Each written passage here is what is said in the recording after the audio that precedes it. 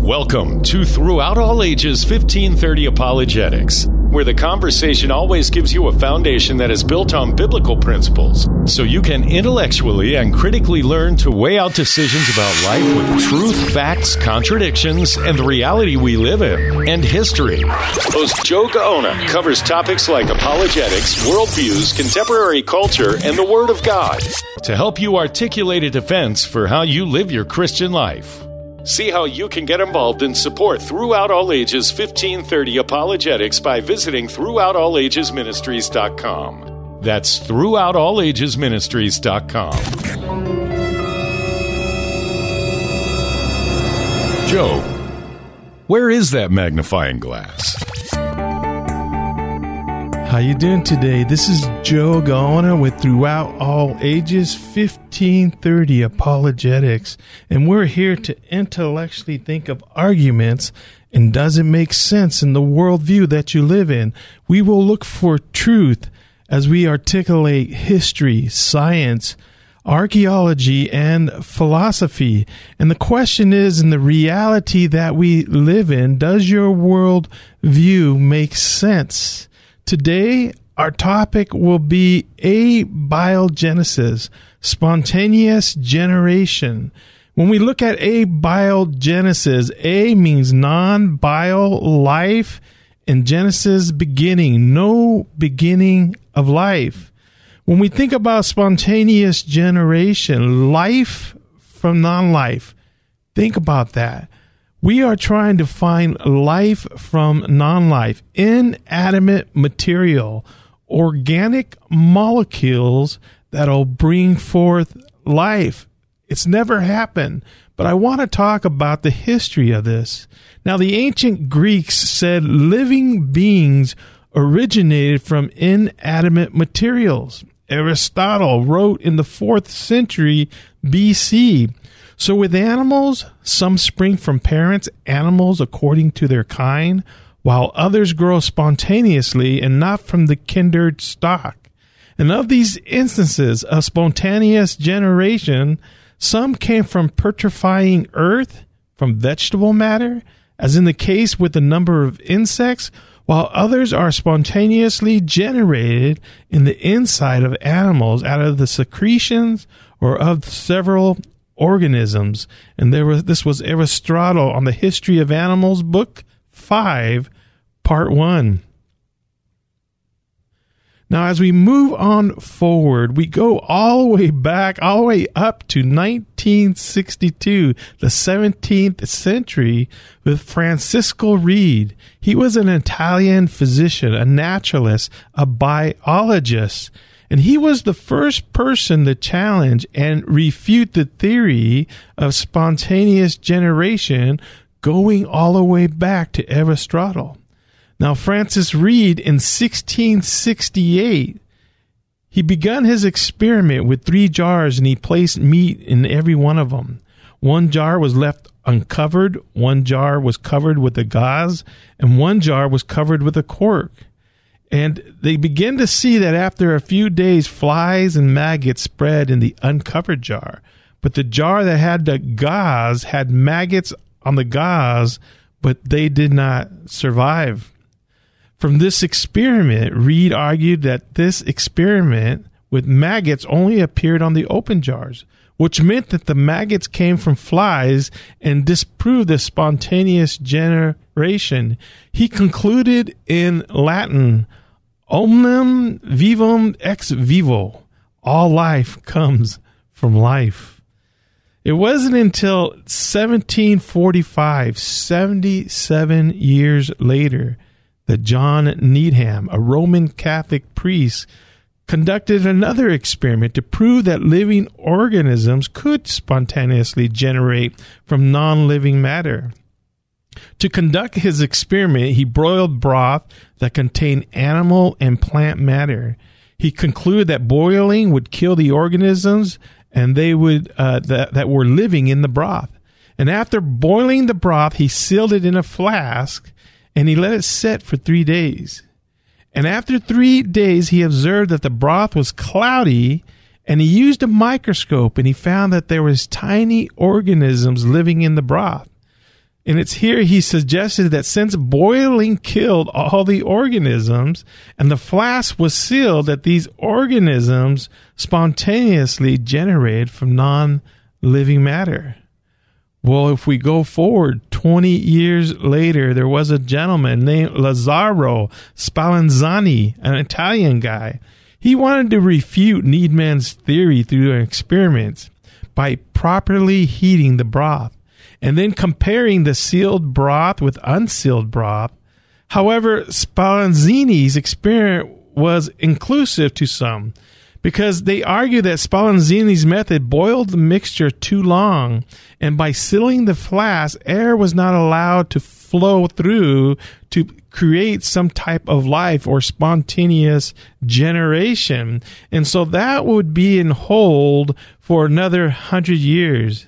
It would be 100 years later from Spallanzani's spontaneous generation would soon be brought to the test in the science labs. There was a man named Louis Pasteur. I'm sure we all heard about this guy in school. It was in 1862. So remember, 100 years later, the French chemist, the biologist, would answer the hypothesis, could organisms arise spontaneously? Maggots, gnats, old cheese would produce mice, and old cheese or dirt, frogs would come spontaneous out of that. So he did the experiment that he conducted. He boiled meat broth in a flask, and he heated the neck of the flask, and he shaped it into a swan neck flask. So air couldn't just drop in. Well, air could come in, but bacteria couldn't just drop in because of the swan neck that was on there. As expected, no microorganisms went down into the flask, but you can see it growing on the edges, on the outward side of it. When the flask was tilted so that broth could reach the lowest point in the neck of the flask, it then became cloudy, and you can see that the germs and bacteria begin to grow. The experiment proved both that spontaneous generation was false and that microorganisms were everywhere, even in the air. So when he had that swan flask pointed down, nothing happened to the water. But as he began to tweak that swan flask so the air could come in, it's when the water began to cloudy, thus proving it to be so. Well, 9 years later, we get Charles Darwin, and he wrote a letter to Joseph Hooker in 1871. Now, this is Darwin's quote. He said this, "But if, and oh, what a big if we can conceive in some warm little pond with all sorts of ammonia and phosphoric acids of salt, light, heat, electricity, that a protein compound was chemically formed, ready to undergo still more complex changes." You see, Darwin and his associates could not comprehend the implication of a cell containing 3 billion base pairs data of information, let alone 40 trillion cells in our bodies. And it's Charles Darwin who died in 1882. But 80 years later, from the letter written to Joseph Hooker, we begin to see the Miller-Urey experiment in 1953. So what he did to see if you have spontaneous generation or biogenesis, he sealed a glass apparatus with gases, with methane, ammonia, and hydrogen, trying to mimic or simulate the Earth's atmosphere 4.5 billion years ago. The conditions that they brought were in the early atmosphere, and also they used water vapor to simulate the ocean. And next, while a heating coil kept the water boiling, they struck the gases in the flask with high voltage.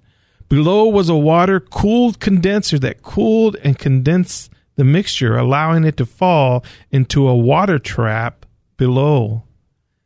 Now, while they were doing this, chemicals were used to stop contamination at the right given point. You see, all impurities that interfered with the compound bonding were actually isolated. Well, now they say that Miller's experiment was not to show how life originated, but to show how can the simplest building blocks of life come to be. So the first known racemic mixture was derived from a lab. A racemic amino acid from a handful of small molecules. The problem, of course, is in all known life, we need left-handed amino acids.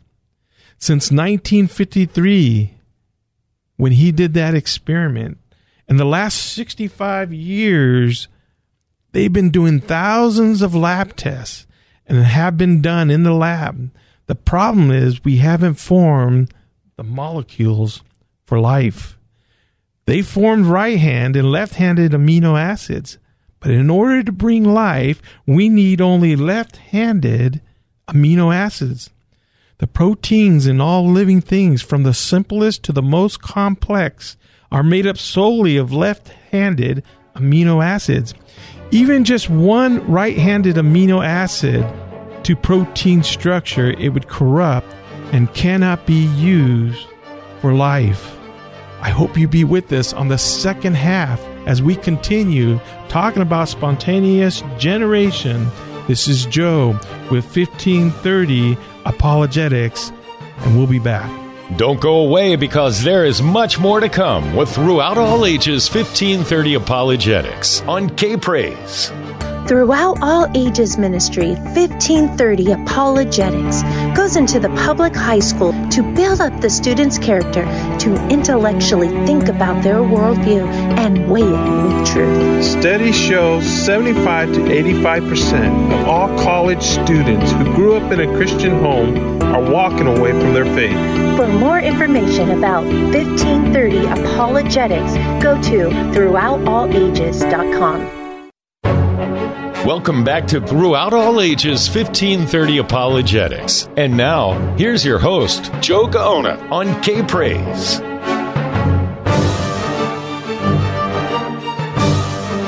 How you doing? This is Joe. Glad to be back here on the second part. We're talking about spontaneous generation, or abiogenesis. Can we bring life from non-life, going back to the 4th century BC with Aristotle, and now with the Miller experiment in 1953, they found that proteins in all living things, from the simplest to the most complex, are made up solely of left-handed amino acids. And even if just one right-handed amino acid added to a protein structure, it would be corrupted and could not be used for life. And that was the problem with Miller's experiment. It brought forth left and right-handed amino acids. So now we have Charles Darwin's book that came out in November in 1859. The title, On the Origin of Species by Means of Natural Selection or the Preservation of Favored Races in the Struggle for Life. As we look at the inference to the best explanation in the Miller-Urey experiment, we need to look at assumptions, intelligent design, DNA or protein, what came first, information, and precondition for intelligibility. The starting ingredients, they based their starting chemical mixtures on the assumption that the early Earth had a reducing atmosphere, an atmosphere that contained no free oxygen. And these were the starting blocks of life. Now we know, at least we believe now, that there is way more oxygen than previously thought. And then when we talk about the methods used throughout the experiment, Miller relied on years of what? Of intelligence, research, and chemistry. And he purposely chose which gases to include and which to exclude. And when we talk about the other hand, the left and right-handed, that's info. We know that all proteins that have been investigated, obtained from animals and from plants and from higher organisms and from very simple organisms like bacteria, molds, even viruses, are found to have been made of left-handed amino acids. But they are incapable of assembling themselves without the assistance of DNA. You see, the function of DNA is to store information and pass it on a transcribe to an RNA, that it's passed and transcribed to an RNA. And while the function of the RNA is to read, decode, and to use the information received from the DNA to make proteins, the question is, what came first, the DNA or the proteins? When we talk about information, any hypothesis or model meant to explain how all life evolved from lifeless chemicals into a complex cell consisting of vast amounts of information also has to explain the source of information and how this information was encoded into the genome. All evolutionary explanations are unable to answer that question. When we talk about preconditions for intelligibility, information has always come from the mind. This is what we know as we test, observe, that in order for cells to have so much information, it had to be guided and produced from a mind, a precondition for intelligibility.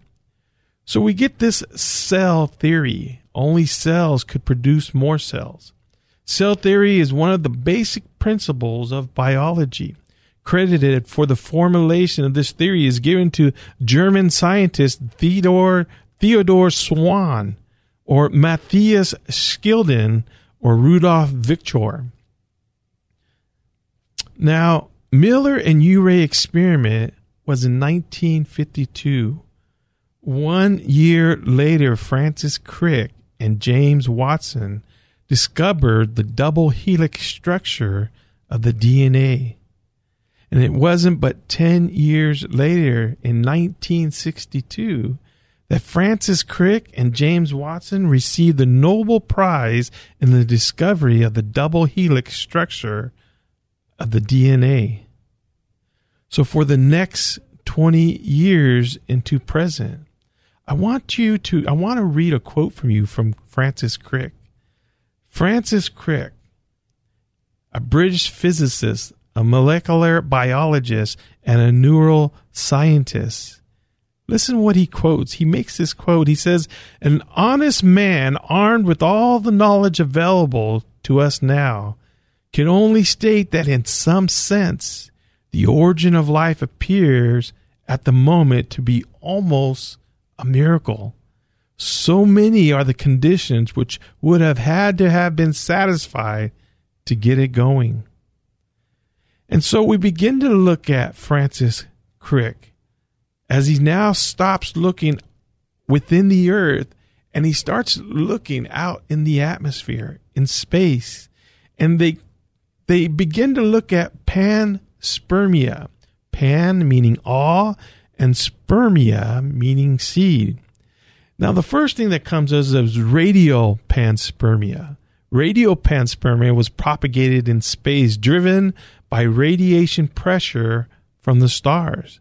And then they came up with lithopanspermia, the transfer of organisms and rocks from one planet to another. And then they had a thing called accidental panspermia. This was a cosmic garbage, right? The life on Earth might have originated from accidental pile of waste producers dumped on Earth long ago. How? By extraterrestrial beings. You see, this is where we come to. This is where we come to a justifiable answer when we begin to talk about abiogenesis. You begin to look on Earth, you can't find the answer. Next thing you know, you're talking about aliens from somewhere out in outer space must have contributed to life. Now, Crick and Orgel in 1973 made a hypothesis that life on the earth may have been seeded deliberately by other civilizations. And when they talk about other civilizations, they mean somewhere in outer space. Francis Crick, who lived up until 2004, he was an author of a book called Life Itself, Its Origin and Nature in 1981. And then he wrote another book, Francis Crick, in 1988.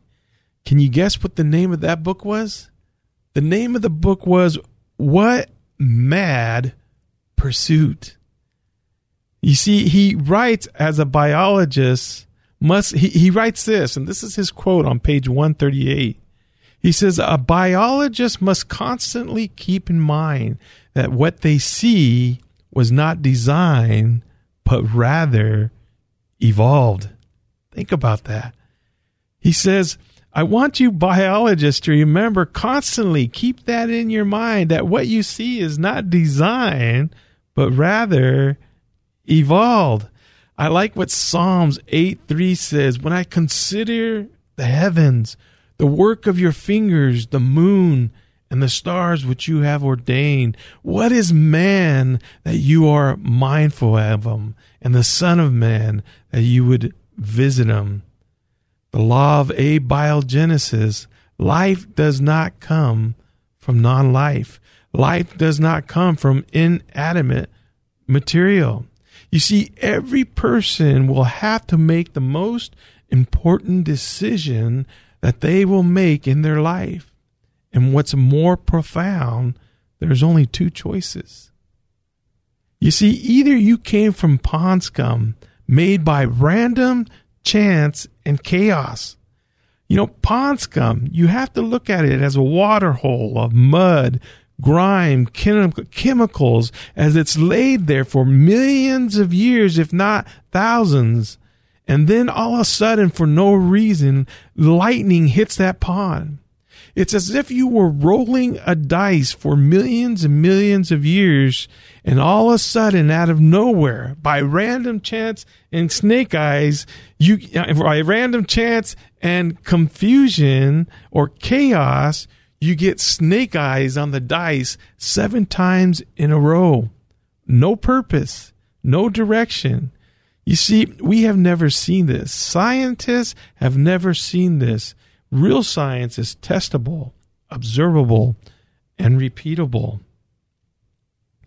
The other hand, we can look at an all-powerful God, eternal, intelligent, personal, made in that me and you were made in the image of God.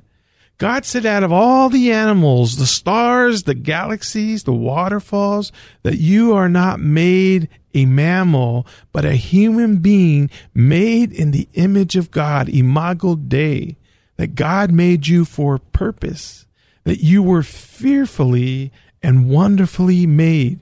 You were knitted together in your mom's belly, that he knew you personally. He knew your will, your emotions, and name, and he made you to live forever as a created being with purpose, value, and dignity.